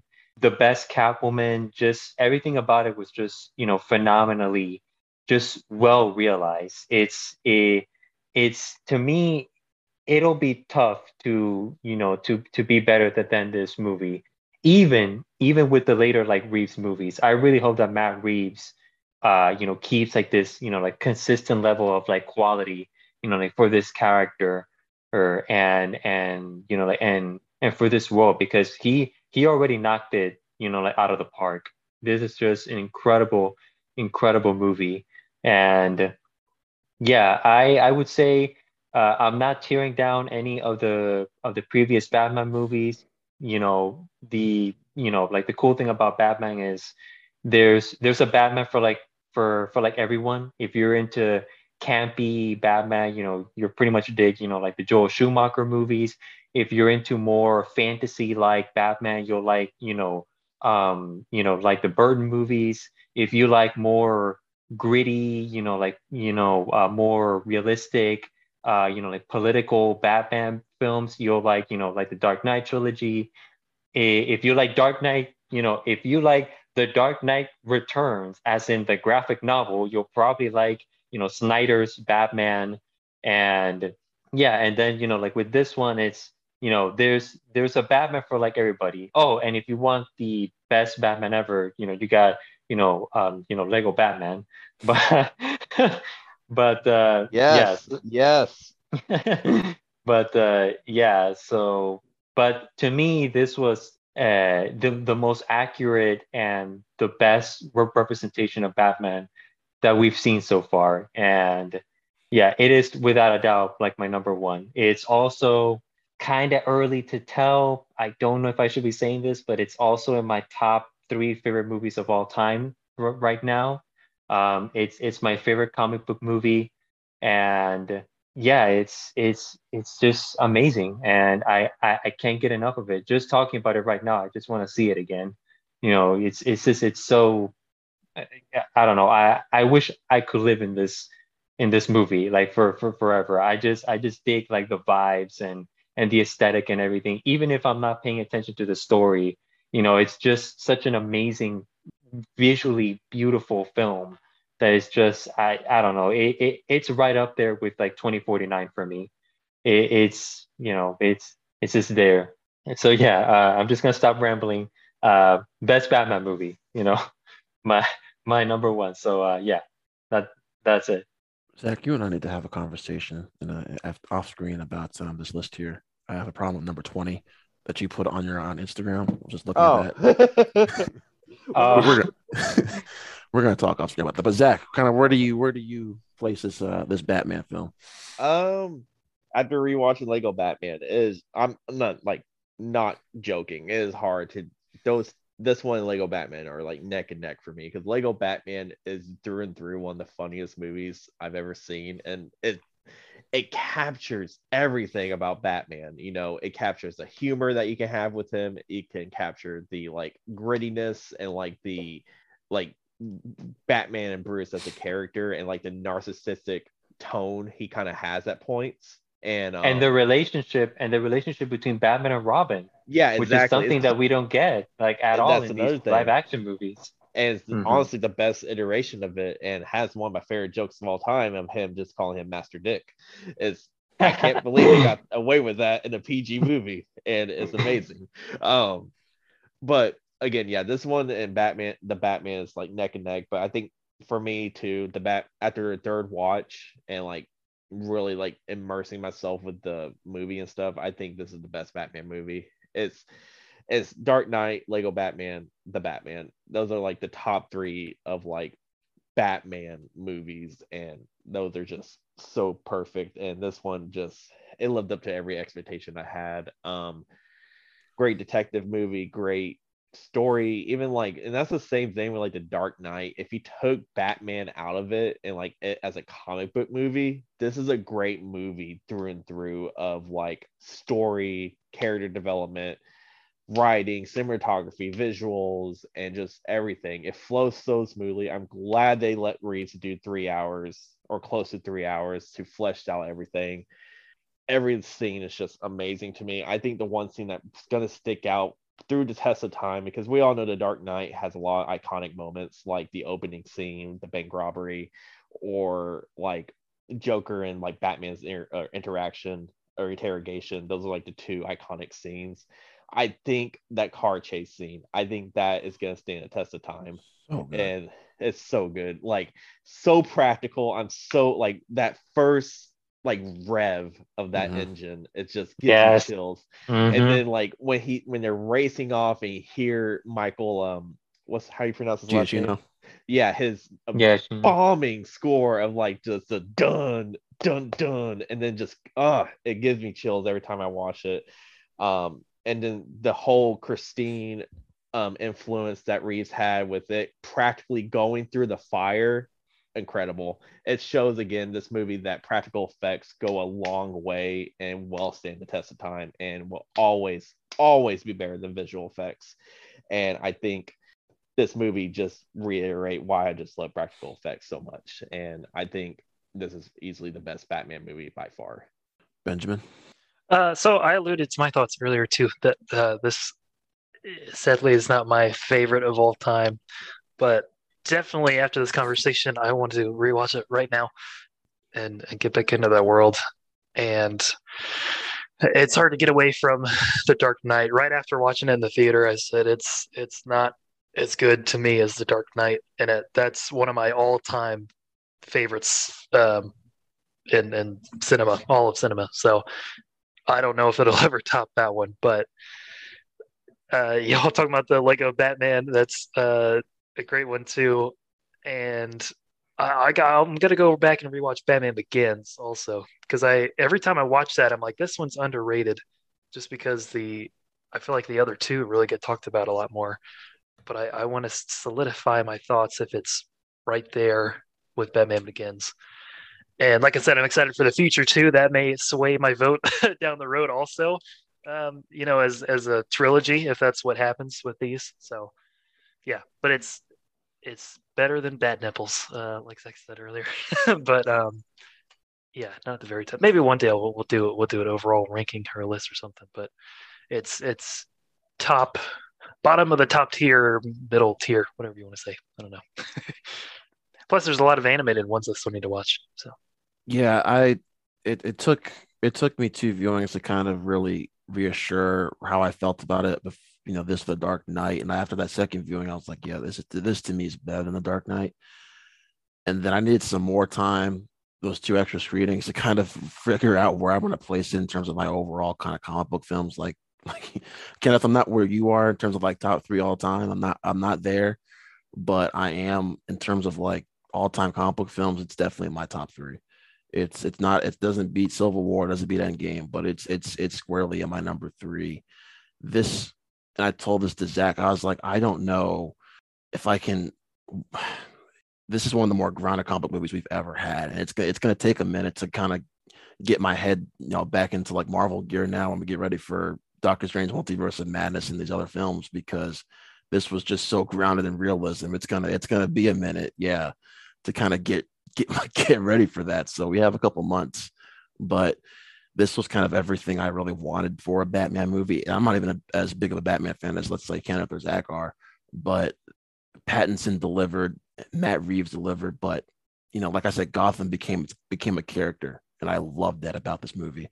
Giacchino's score, while not as good as Hans Zimmer's score in the Dark Knight trilogy, this is definitely right up there for me in terms of all-time comic book scores. Giacchino's score here is so freaking good. And Kenneth, you said that those last 10 minutes are just some of one of the best endings of all comic book movies. I mean, that when he realizes what he needs to be for Gotham, and then, like I said, that farewell between him and Catwoman, I just love. I loved every minute of that. So, but when I left, I was like, yeah, I want to see that Penguin show. I want to see this show. But I was also like, if this was it, if Matt Reeves was like, I'm going to make this a standalone, I would be okay with that too. Yeah, because it wraps up in a way where you don't need a sequel. Yeah, we might want it because it sets up stuff for down the road, but I wouldn't need it because this is just one. There's enough of an arc here for Bruce, especially where it stands alone, and I love that. And like I said before, I'm kind of over the DCEU now. I want DC to just go back and make standalone stories, because they've proven with Joker and Batman, my 2 favorite DC films now, that they can deliver. They've delivered 2 great standalone movies. So I was gonna chime in on that. WB has like officially kind of made a statement saying they're gonna go with more direct like director ideas Right. than actual like universe connecting ones. They're gonna basically just let the directors have it and create their own films because they realize quality is better than quantity, and just doing all that. So I think we're gonna see more of that in the future. I hope so. Especially, I'm kind Yeah. of worried about like movies like Black Adam, and like Shazam 2 and stuff. But I think, Oh, boy. yeah, I think if Yeah. WB kind of just like treats comic book movies like comic books and just have standalone stuff and just have them be their own thing, is going to go a long way. And I think, again, one of the questions me Rod had debated a while back, I really do think the 2020s are going to be DC's year Oh as a yeah. whole. Yeah. I remember that conversation we had. Yeah, we've been debating that. We still debate that, and I'm leaning to DC's pointing me that way. They're starting to change my tune a little bit if they continue doing stuff like this. Now we'll see how Black Adam and Flashpoint, Flash, whatever it's called, turns out. But And DC Super Pets. we'll see. Anyways. He just killed your argument right there. But anyway, yeah. Look, it's great that we came out of Spider-Man No Way Home, and now we have this. I mean, it's a great time to be a comic book fan right now. Yeah. It really is. I mean, And then Doctor Strange. Yeah. it's funny because we're all forgetting that Morbius comes out in like 2 weeks, and we're all just like, yeah, What? Doctor Strange. Who? Exactly. Oh yeah. Exactly. Because Mobius from Loki. I mean, like, it's just a great time. We got Spider-Man, we had Peacemaker, we have Yep. the Batman, Doctor Strange, and we're gonna have Moon Knight in the end of the month. Like, Mhm. Yes. it's just- No, Moon 3 weeks. Knight. We got like 2 weeks, 2 or 3 weeks before. oh Moon Knight yeah, comes it's out. like, come on, it's just too much. I'm but gonna in a start good way. reading. Yeah, I'm gonna start reading all the Moon Knight comics now. That's what I want to do. I want to go on Comixology, see if I can find any Moon Knight comics. I really like know jack shit about this character, so I gotta get ready for that. Yeah, It's I've weird. read some from him, but he's like Yeah, so awesome. It's He's weird. So get ready. yeah, it gets really weird. So get ready for a lot of weird comic book stuff with that guy. But he's really fun to watch. And I also want to say too, real quick, like I think so I want to go back where that comment you made, Zach, about that the comment that WB made about the shared cinematic universe about quality over quantity and stuff like that. And I think DC finally realized, I don't know, 2 or 3 years ago, like, yeah, we can't do what the MC did. Like, you really need a Kevin Feige to kind of make that work. But I'm kind of hoping in the near future, Marvel starts doing more standalone stuff too. I'm good with my MCU. I love it clearly. But after seeing the Batman now, it's like, damn, imagine a standalone Black Widow movie, like a true standalone, gritty Black, like you were alluding to, Kenneth. That's what I've been saying. Like A standalone just- Hulk movie, or A like, good one, exactly. like Yeah. a good standalone Hulk movie, a good standalone, I don't know. Daredevil, I like guess. Yeah, there we go. Daredevil would be great. Yeah, like- exactly. there's so much potential for these characters to grow if you just let directors do their thing. Like I said, I have nothing against Black Widow, the MCU movie. It's good for what it was and all the limitations that it had. But I just can't help but think, man, just imagine if it was like if Marvel let Kate Shortland be as dark and gritty as they could, because her stories, her comic books get dark and Yeah. violent and gritty, and I really wanted to see that.